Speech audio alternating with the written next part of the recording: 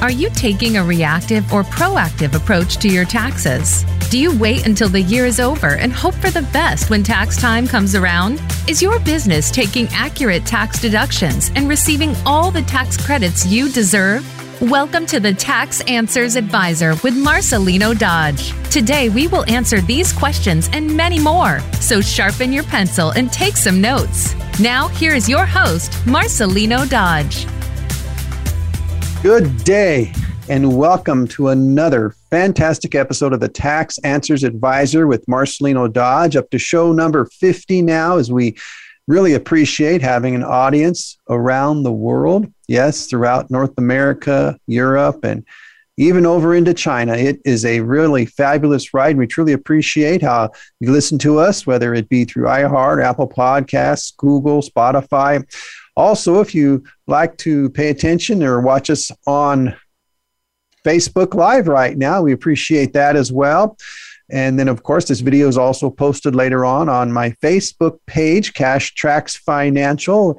Certainly encourage you to visit my channel, and of course, click like and subscribe, as we have a lot of excellent informational videos there for you regarding taxes and general business information that can really help you to succeed. And certainly all are invited to give me a call on what we discuss on this program, because as I mentioned in the opening there, we really want you to have advance information. We want you to plan properly for your taxes. This is whether you're an individual or a business.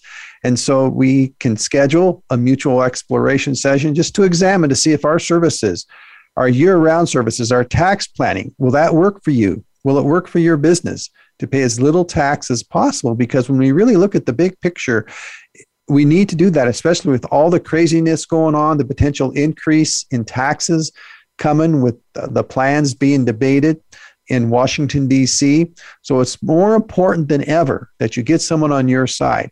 And just to keep in mind that as an enrolled agent, I can help you no matter where you live in the 50 states, as I do have clients across the country, and I really enjoy helping them. I enjoy having video conferences with them and enjoy answering questions like we're going to focus on today. But keep in mind all the ways you can reach me: success@cashtracksfinancial.com, or give us a call, of course, 844-394-4287. And also, if you haven't been to my new website yet, I just did a complete rework of the website, cashtracksfinancial.com. It is just a marvel of creativity. It looks great, has our videos on there, has a lot of great information for you to be able to easily access and just see how in-depth the knowledge that we are here at Cash Tracks Financial and how much we want to help you, how much I want to help you. So please visit. Once again, that's cashtracksfinancial.com. You can schedule your mutual exploration session so that we can get together and see how you can put me to work for you to save on taxes and work to be successful in business, or even help to save on retirement as well. Got to keep looking at that, as well as maximizing some other areas that you got to keep in mind, which are some areas we're going to touch on today, because it is so important as we do Tax Questions 2.0 and more today with the Tax Answers Advisor, because you need to save on taxes. You need to be thinking about these things year around, which is why I am so passionate about this program and passionate about helping you as the taxpayer to do it. Although some questions do come up like, what are the circumstances that you would even need to file a tax return? Well, under circumstances pre-pandemic, usually if you did not have enough income or enough taxable income or income that is subject to taxes, you usually don't need to file a tax return, which usually means if you're like on Social Security, usually have no need to file. But because of some pandemic tax returns that had no tax filing requirement, because they needed to file to get the stimulus payments, especially stimulus payments on for dependents that they were raising, because they hadn't been filing, so the government wouldn't know that they needed to send a economic impact payment, which is also what they're known as, for a certain child. So it's very important to be able to know these things. Now, other circumstances to file, of course, if you have wages, interest, dividends, retirement income, You're taking IRA distributions, capital gains on sales of property, business income, of course, from self-employment income, and business income can also include flow-through income that you get from like an investment in a partnership, or maybe you're a shareholder in an S corporation. All of these can trigger for you having to file a tax return.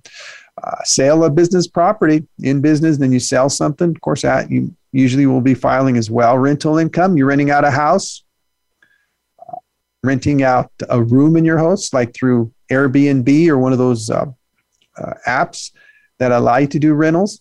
All of that can as well make you have to file taxes. And on the rental side, we're going to probably talk about that again in another program, just to get a little bit more on that, because there's a lot of issues that come up with rental income, because it's not as simple as it used to be, because it can actually be conducted as a business, and many people are actually conducting as a business. Royalties, like from gas and oil or other sources, those can often trigger income. Farm, you a farmer? Also, if you got unemployment a lot through 2021, you could as well have a tax filing requirement. Now, of course, we know last year for 2020, they excluded 10,000 plus, a little over 10,000 of unemployment income for tax purposes. But if you received more above that threshold, then you, of course, had to claim those as taxes. But some states like Colorado still had you pay tax on that. So you got to keep in mind the state area as well. What's your state rules in regards to that? Then, of course, if you have that big payoff at the casino, they give you that little thing called the W-2G.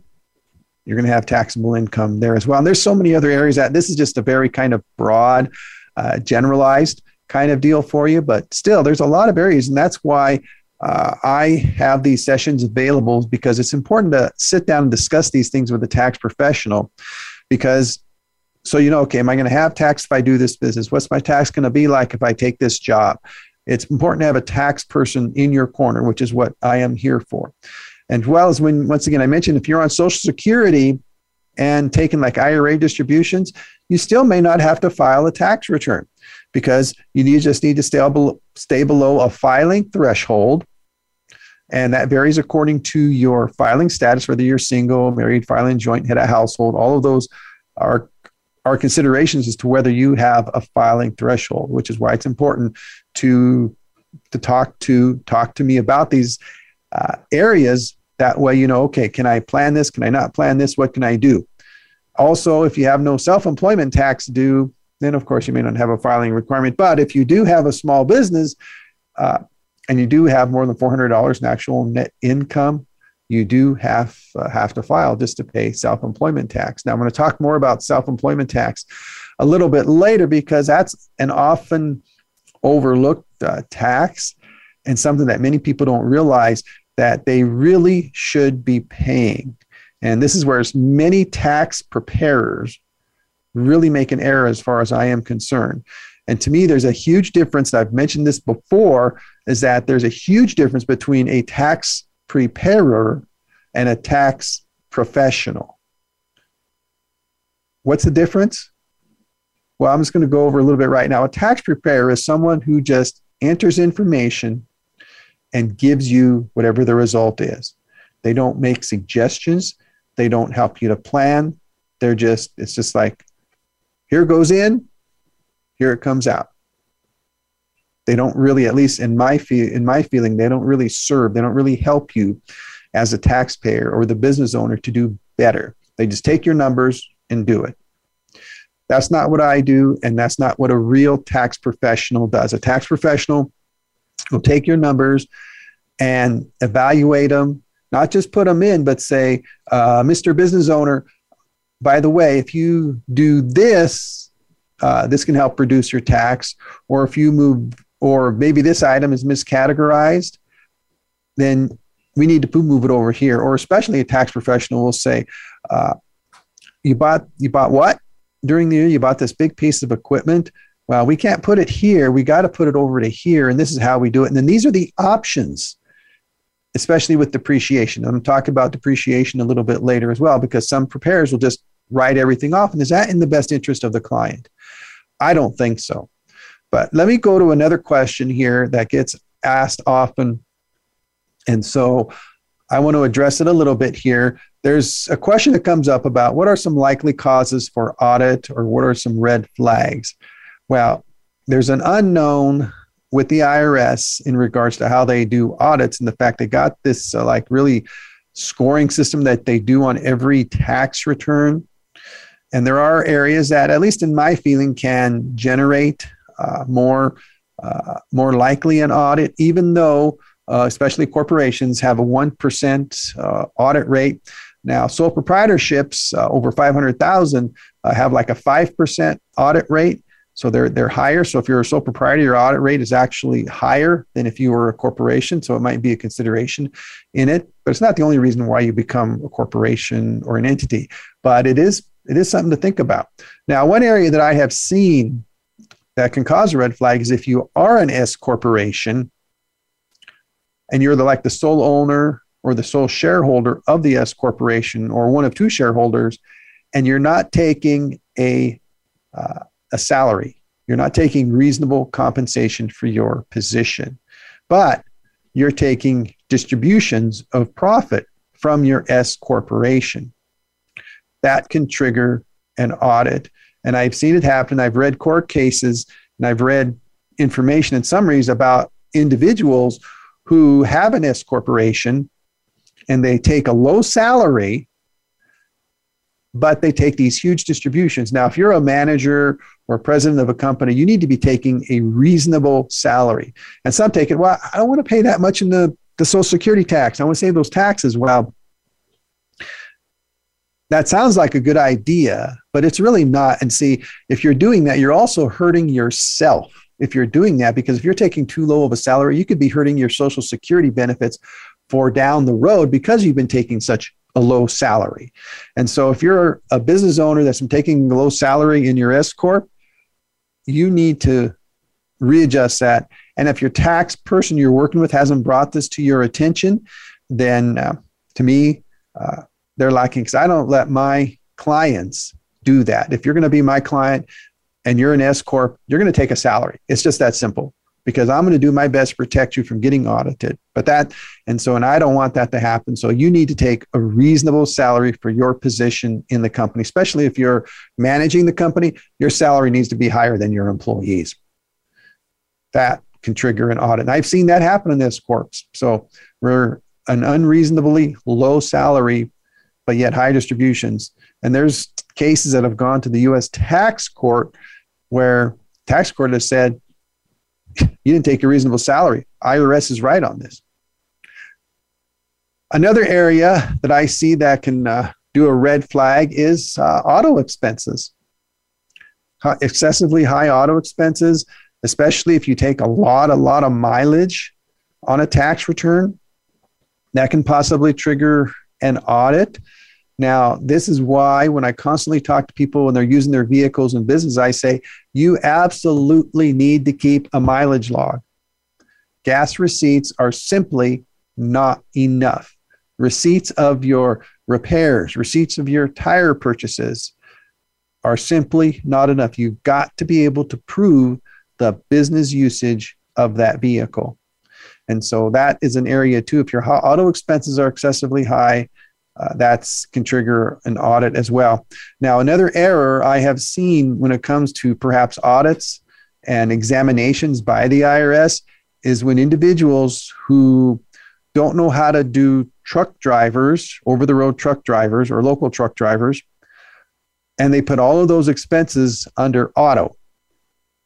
That can also trigger an examination. So that's why I work with several truck drivers in the area myself, and we make sure we do each of those expenses correctly so that they don't experience those problems. Because once again, our whole issue here in working with you is to keep you ahead of any potential problems, keeping the tax return in a way so that it is accurate and so that you do not have to deal with these issues that come up that so many other people deal with, because either they've just done a tax preparer who just takes their numbers and says, hey, this is fine, we can do this, or they've done it themselves on do-it-yourself software. And frankly, I've seen some do-it-yourself software tax returns, and I am scared for those people. Hopefully the 3-year statute passes, because for them before they get an audit letter, because I'm afraid for them in the case of an audit from what I've seen. Now, sometimes one will ask, what about an excise tax? Well, excise taxes are like specialty taxes. At least that's what I term them as, because they hit in various areas like indoor tanning. An excise tax was added for that back in when the Affordable Care Act was passed. Plus, there's excise taxes on things like pension plans, fuel that you buy at the gas pump. We don't see it when we buy it, but the producers pay it. There's distilled spirits, which is basically your alcohol, wine, and beer. There's taxes specifically on those that people deal with if they're in those particular types of businesses. There is one type of excise tax that I do deal with on a regular basis, and that's for the truck drivers, the over-the-road or local truck drivers, heavy truck drivers, and that's what's called heavy use tax. And each year we file that form for them to help them to be able to get their registrations for their trucks so that they can just keep it going down the road. There's also various other taxes, but I don't deal much with excise tax. There's a lot of other different forms that can take. So depending on your need and what you need to do, we can definitely help to research those if you need those, or we can definitely find someone who can. There's some websites and a website that I use especially to be able to file that form that is really good. Also, we have another one here. It mentions about what is considered a write-off for meals and entertainment, business dinners. What can you take? Well, since the Tax Cut and Jobs Act was passed at the end of 2017, entertainment is not considered a deductible expense for businesses.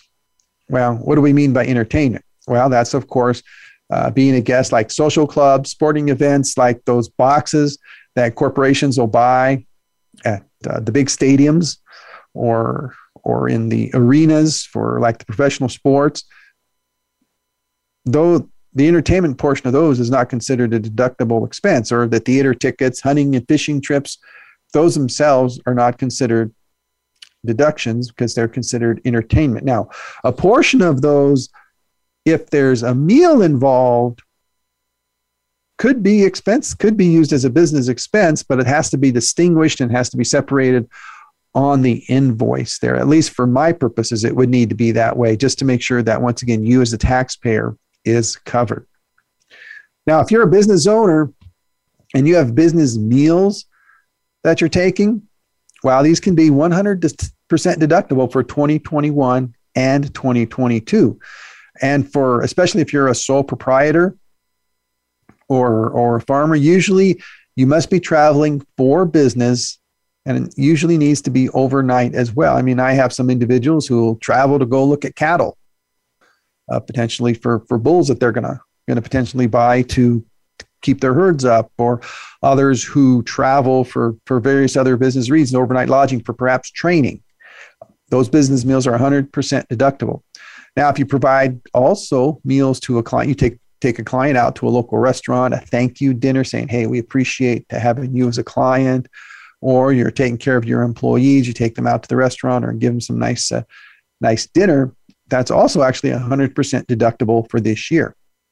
If you do a meal for advertising purposes, that can be 100% deductible. So what it kind of comes down to with meals is that you must have receipts, once again, in these particular cases, for it to be 100% deductible.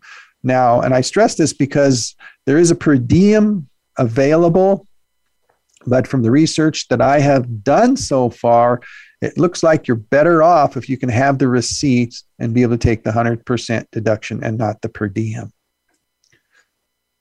Accrued income. What is accrued income? Well, when I discuss this with individuals, I'm asking, why are you even asking me about accrued income? Because that must mean that you're using the accrual accounting method. That's what it relates back to if you're talking about accrued income. Now, the majority of people that I work with, we don't use accrual-based accounting. We use cash-based accounting because Tax Cut and Jobs Act basically said businesses, if you do $25 million or less, you can use cash basis. So there's just a few exceptions on that, like for inventory and so on. Usually accrued income is basically when you bill, you get the job, you finish the work, and you bill your client for the job, but you haven't been paid yet. But that income from that invoice that you submitted them is added to your income for tax purposes. If you're on the accrual method, and that would be accrued income. And so usually we always work with clients on using cash basis so that they actually realize it as income to their business when they receive the cash payment, not when the invoice is sent. And accrued income also gets into areas which you're talking about accounts payable.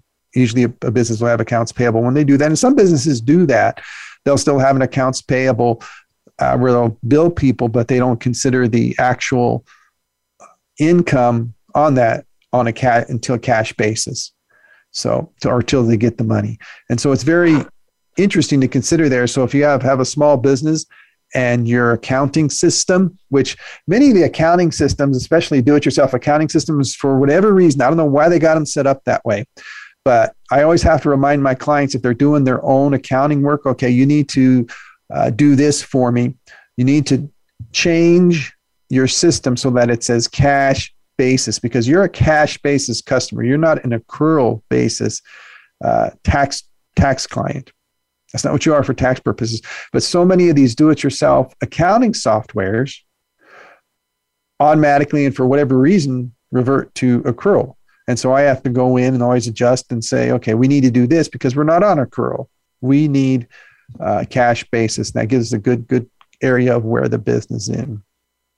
Now, another area to think about that comes up, deferred tax. What's deferred tax? Why would a company do this? Why would an individual try to defer tax? Well, it's a good little strategy. Why pay the tax if you can defer it into something else? And most commonly, where you defer tax is in capital gains. That's where I most commonly see deferred tax. And currently it's under like-kind exchanges, which real estate, primarily from the 2017, once again, Tax Cut and Jobs Act, which when it comes to real estate, you can do a like-kind exchange and sell one property and then take that deferral and make sure you put it into a like-kind or another type of property so that you defer the payment of the taxes as well. Another area that allows you to defer some capital gains instead of paying them all in the year is if you do an installment agreement with someone, like you sell a property for $1 million. You sell your business for $1 million, and then what you do is that, say those people give you like $200,000 down. Well, you're going to pay, of course, all the taxes on that $200,000, but then you got $800,000 left, and then you have a period of like 10 years, for example, that they're going to pay you. Well, instead of paying all of the tax on the $1 million sale or whatever the growth was on that, your percentages, say it's 50%, instead of paying tax on like $500,000 all in 1 year, well, you're going to pay tax on a little bit of it each, on whatever's paid to you each year on the actual capital that's returned to you. Anyway, it's spread over time so that you don't have to pay as much tax as a lump sum. And in some areas, it can help to reduce the tax bracket. It can maybe open up for some other options for you to be able to deduct certain things. So that's why some may want to try to defer taxes, because when you do that, it doesn't just affect that item, but it affects other items on the tax return. And so it's important to think about these things in tax planning purposes when you go and do these. Now, another item is where some are taking advantage of this, also created as a 2017 Tax Cut and Jobs Act. Some will defer short-term and long-term capital gains by electing to defer by investing in qualified opportunity zones. Now, again, before I get into too much detail on these, because these are a very complicated discussion, I just mention that you need to speak to a tax professional about this possibility and have them get with you and talk to a person who knows about some qualified opportunity zones as well, and where you can invest in those and defer that, because it's, once again, an opportunity to defer that tax that you may have on a capital gain that you may want to set aside and how those work. But I'm not going to get into exactly how those work, but it has an opportunity that allows you to defer some tax.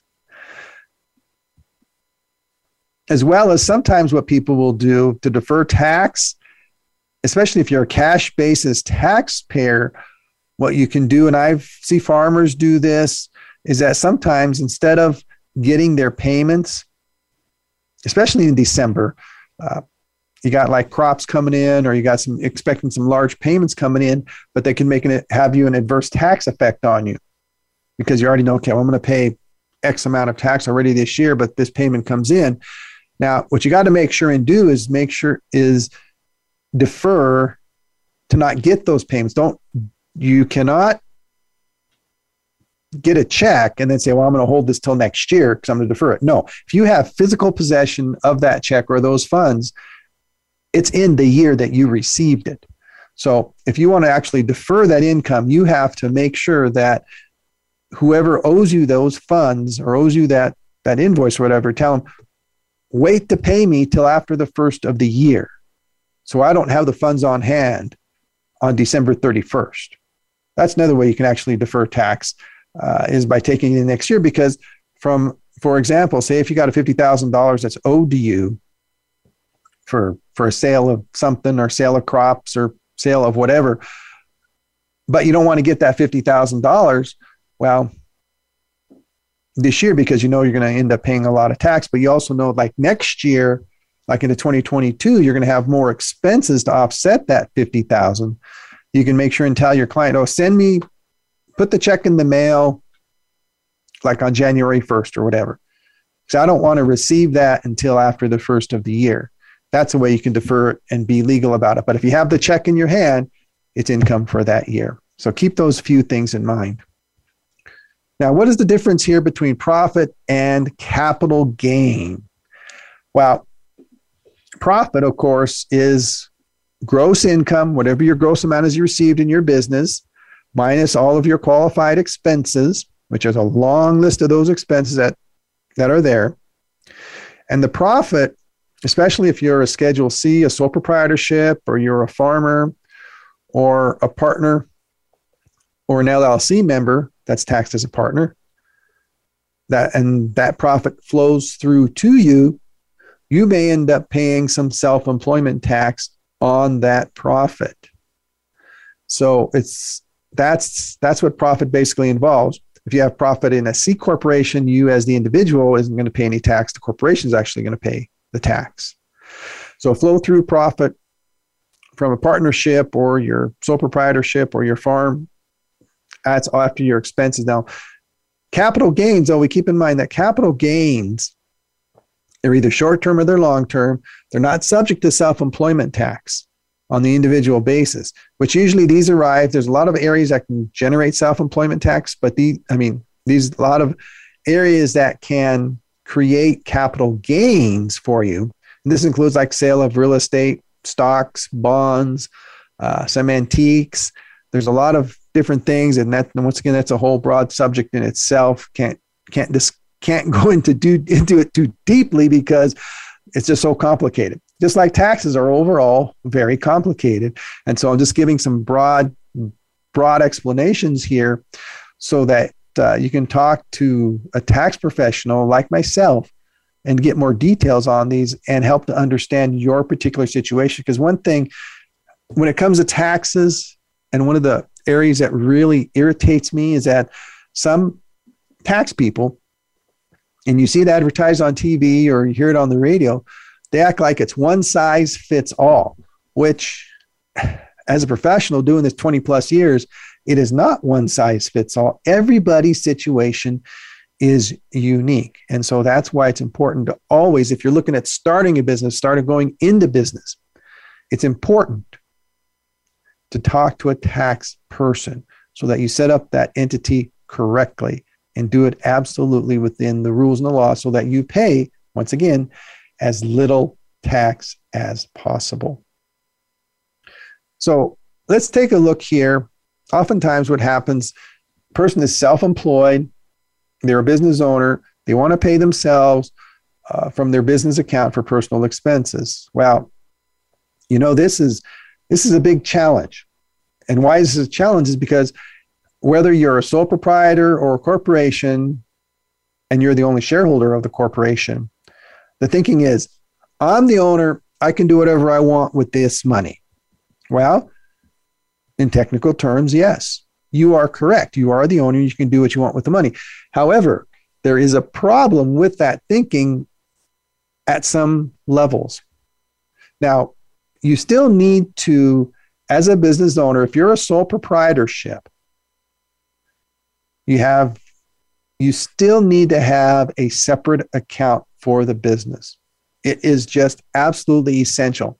Everybody I work with, I tell them, as a sole proprietor, it is absolutely necessary that you have your account separate, and that you pay your business expenses out of the business account.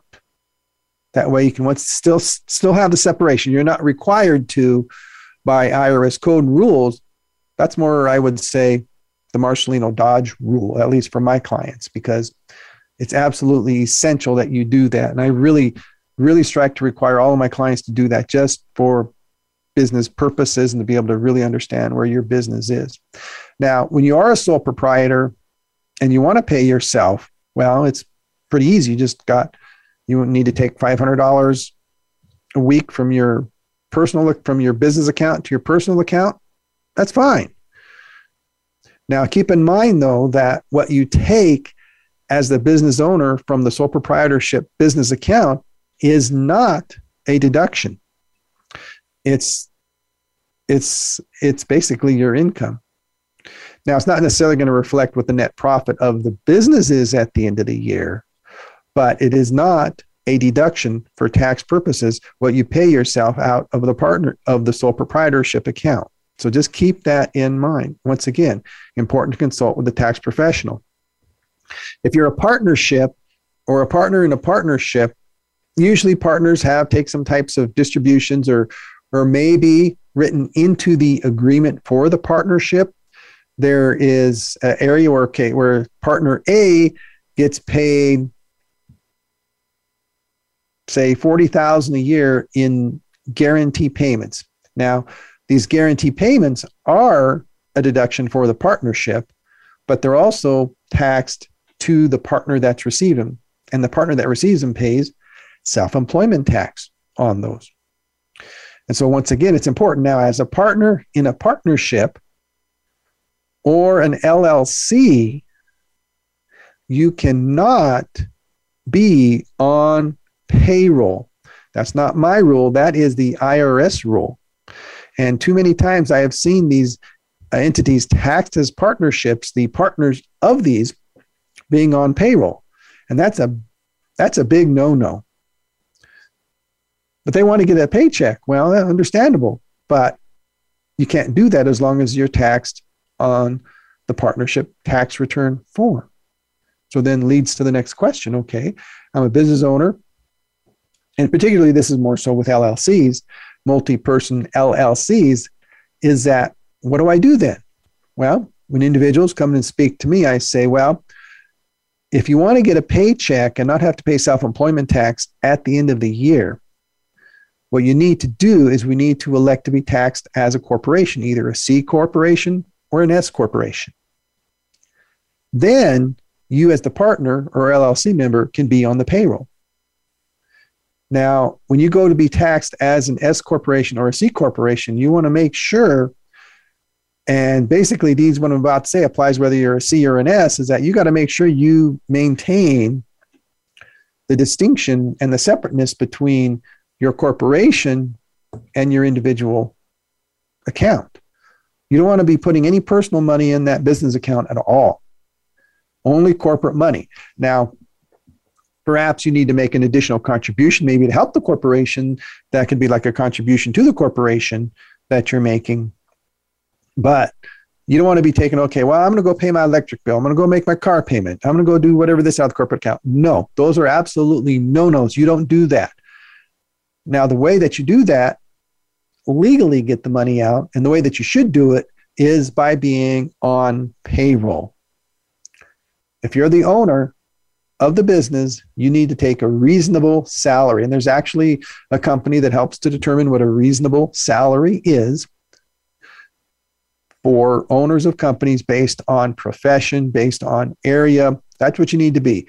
And as an owner or corporate shareholder, you want to have a reasonable salary, because if you don't, that could trigger an audit, and it could trigger tax due at a later date for you. As well as, of course, keep in mind that your salary is a deduction to the business, as well as you have the business making contributions to Social Security and Medicare on your behalf as well, that are also deductions for the business. So just some good, once again, general information to help you as a business owner recognize that how you're paying yourself is vitally important, and how you do it depending on the type of business you are. So proprietorship, partnership, or corporation, how you do it depends on which one of those you are. And again, you need to consult with a tax professional to make sure that you're doing it correctly. And if you're not, fix it and get it fixed immediately. And I've talked a lot so far today and mentioned the point about self-employment tax. What is self-employment tax? This is exactly what it is. It's self-employment tax. When you're working for yourself, especially as a sole proprietor or a farmer or in a partnership, you're working for yourself, and there's profit that comes from those businesses. Now, if you were a W-2 employee, of course, as you see on the check, they take out Medicare, they take out Social Security. Then, of course, the employer matches that. When you're self-employed as a sole proprietor, as a farmer or partner, you don't have that happening, but you have profit coming through the business. And thus you have self-employment tax. So instead of paying just the 7.65%, you're paying the 15%, all of it, both the employer, because you're the employer, and you're also like the employee. So you're paying all of that tax based on the profit of your business. Now, this is where I get really into excitement and importance when I discuss with clients, because many times farmers and self-employed people just say, well, I want to take all these expenses. I don't want to pay any tax. Well, and some tax preparers will say, okay, well, we can take this, we can write this off, we can do this, or whatever the case may be. They'll just go and do it because that's what the client wants. But is that in the client's best interest to have them not pay any tax at all? My answer to that question is no, it's not in the client's best interest. Well, why is that? Well, when you have a farmer or a sole proprietor who's been operating their business for 10 years or whatever, and if they've paid no tax or very little tax over 10 years, guess what? They could have several years on their Social Security record that they have not paid into Social Security. And that can have a huge effect on how much Social Security that you can receive. And so I sit down, I have this conversation with my clients and say, we're going to take all legal expenses we can. And oftentimes what will affect on whether they have a profit or a loss is how much depreciation they take on items. That's often the area that can be adjusted. And I'll go through, and I always go through and say, we need to have some profit here. You need to pay the self-employment tax. You need to be getting these quarters for Social Security paid because you want to get your Social Security benefit, right?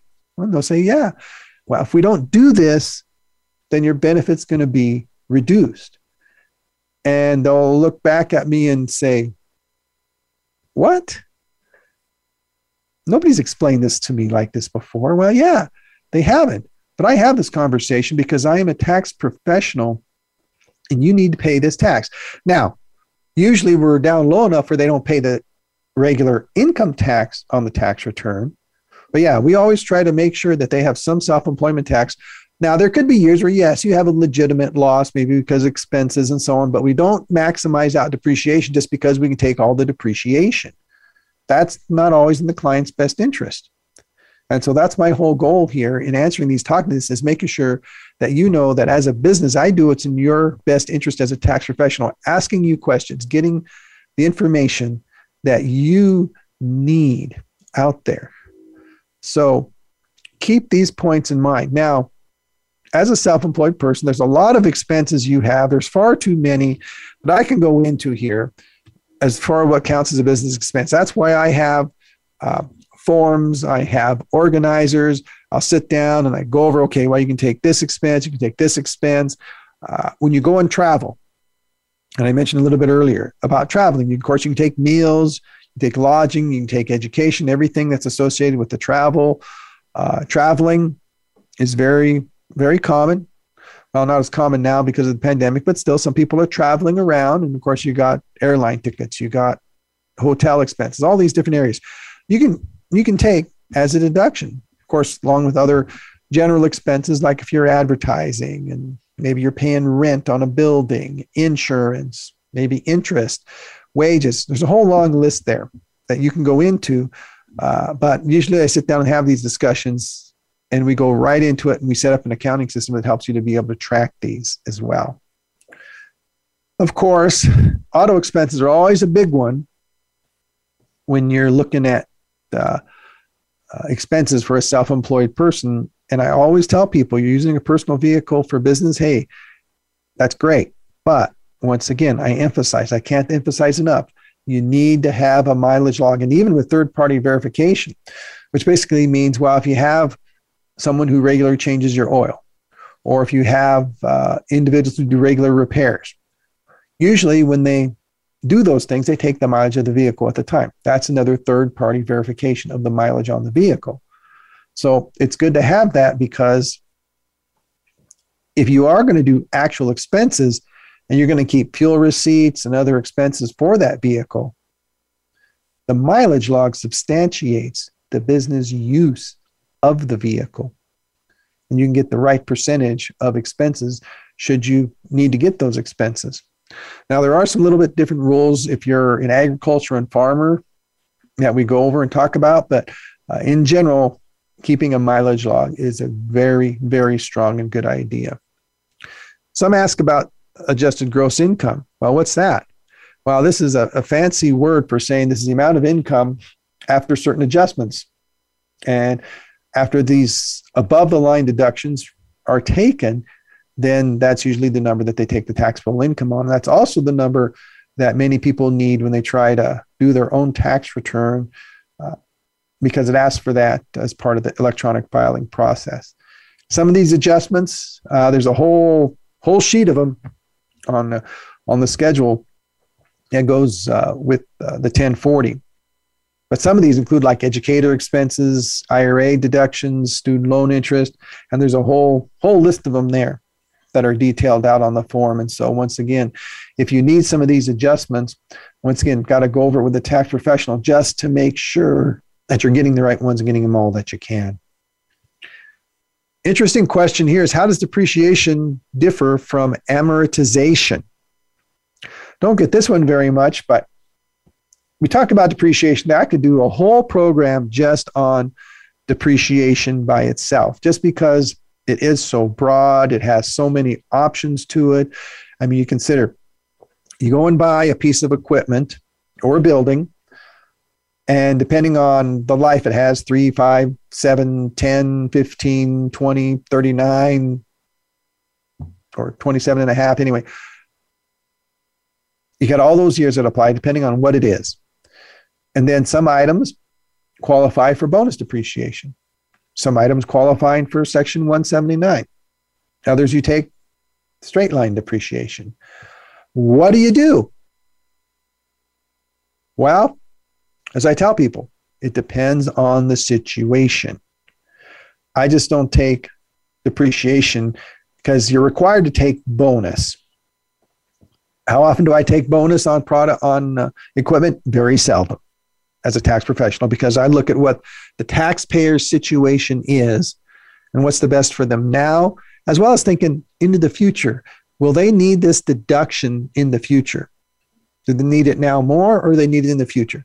In most cases, most clients need it in the future because they don't need any additional deductions now, because what will happen is that if we take all of that, it's going to take them to a loss.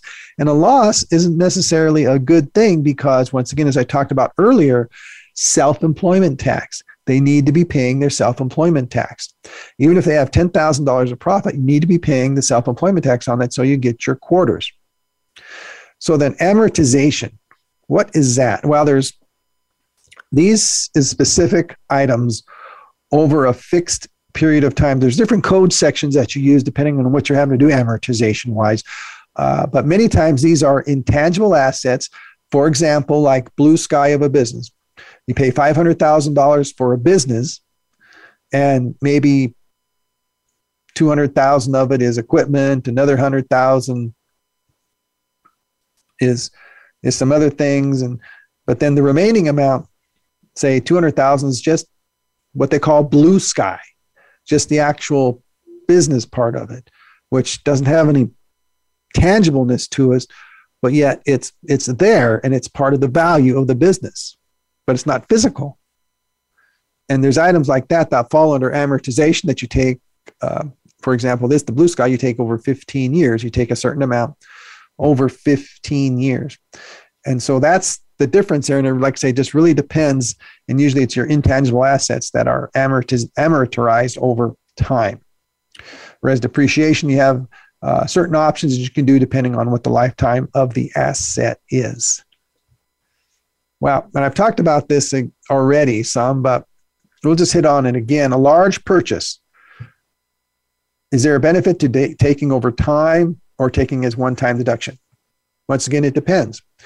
You spend $100,000 on a piece of farm equipment, a combine, a tractor, whatever the case may be. Do I take that whole $100,000 that year? Now, their answer is, I don't know. What is the situation? How much does it benefit the client to do that? Till I see their circumstances and see all their tax return, I don't know. Now, if we know they have a large profit for the year, well, maybe they better take, maybe it'd be good to take that or take a good portion of it. But most of the time we elect out a bonus because bonus doesn't give us any amount we can take. We have to take like the whole 100% of it. Where we elect out of the bonus and we do section 179, then we can select, okay, well, this year of this $100,000 piece of equipment, maybe we'll just take $20,000 because that's all we need for this year. And then we can take the rest over time. That way we're fully using the tax code to our benefit there. And once again, that's all part of the planning process, which is why I really stress and really want to work with individuals who want to work year around, because these are decisions that we don't want to be making in December. These are decisions as we go through the year. We're January to June. We want to come together and be able to look at these items and go, let's see here. We want to be able to do this, or what do we think the second half of the year is going to be like? And then plan, maybe make some estimated payments.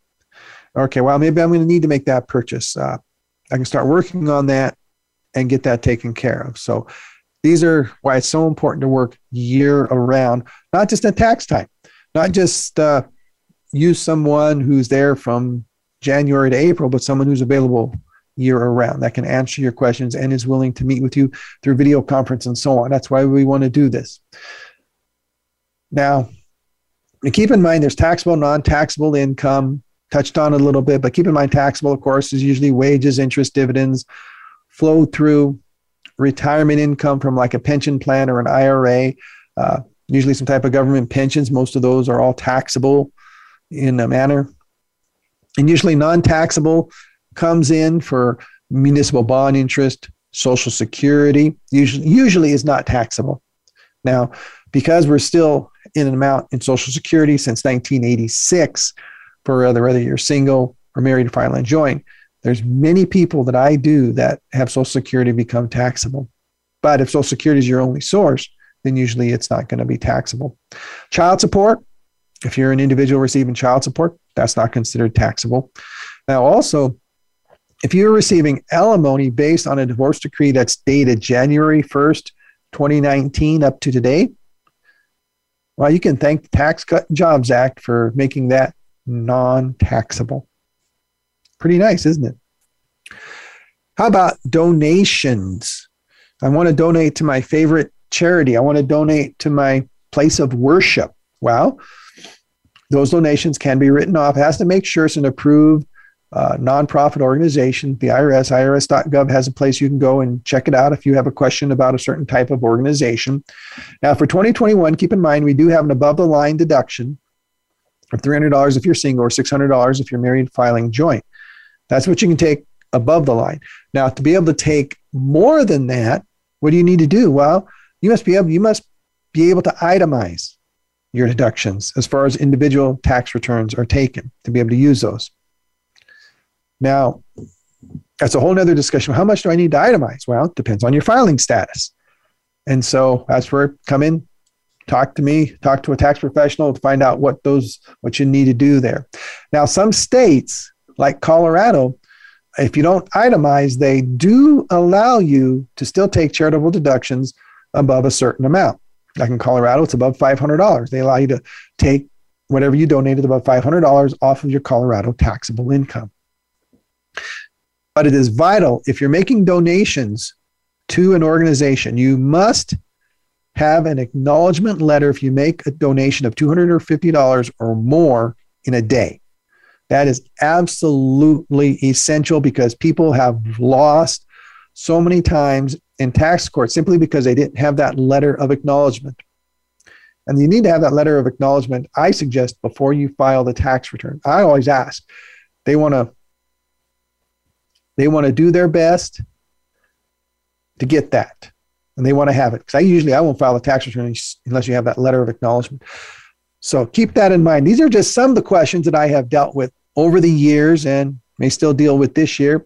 Now, just keep in mind that if you have advanced child tax credits that you have received through the year, those are not taxable, but you have to reconcile those on the tax return. And there's an additional form you're going to get in January saying you received this amount of advanced child tax credit, which will also, by the way, reduce your federal refund. Keep that in mind. So we certainly thank everyone. It's been a beautiful program today. We're always wanting to discuss these questions because we want you to pay as little tax as possible. Year-round planning is essential. We want you to help set goals. We want to help you to reach those goals. Now, if you're concerned for your health, we have the option available for you to be able to do your tax return, not have to show up in the office, virtual meetings fully available to meet your needs, video interviews, secure web portal, easily upload your documents, electronic signatures, all of that I provide because I recognize how important your health is to you and your safety is to you. So yes, you can definitely do all of that here with Cash Tracks Financial. Once again, I invite you to visit my wonderful, exciting new website, cashtracksfinancial.com. Lots of information there available for you. And then, of course, any questions come up, contact me, success@cashtracksfinancial.com. You can call me 844-394-4287 and schedule your mutual exploration session. Yes, I work to make tax time less taxing. We certainly, again, thank you for listening today to the Tax Answers Advisor with Marcelino Dodge on the Voice America Business Channel.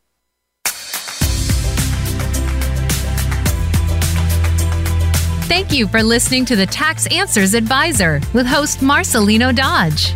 We'll be back again next Thursday at 12 noon Eastern Time and 9 a.m. Pacific Time on the Voice America Business Channel. We'll have more to share next week.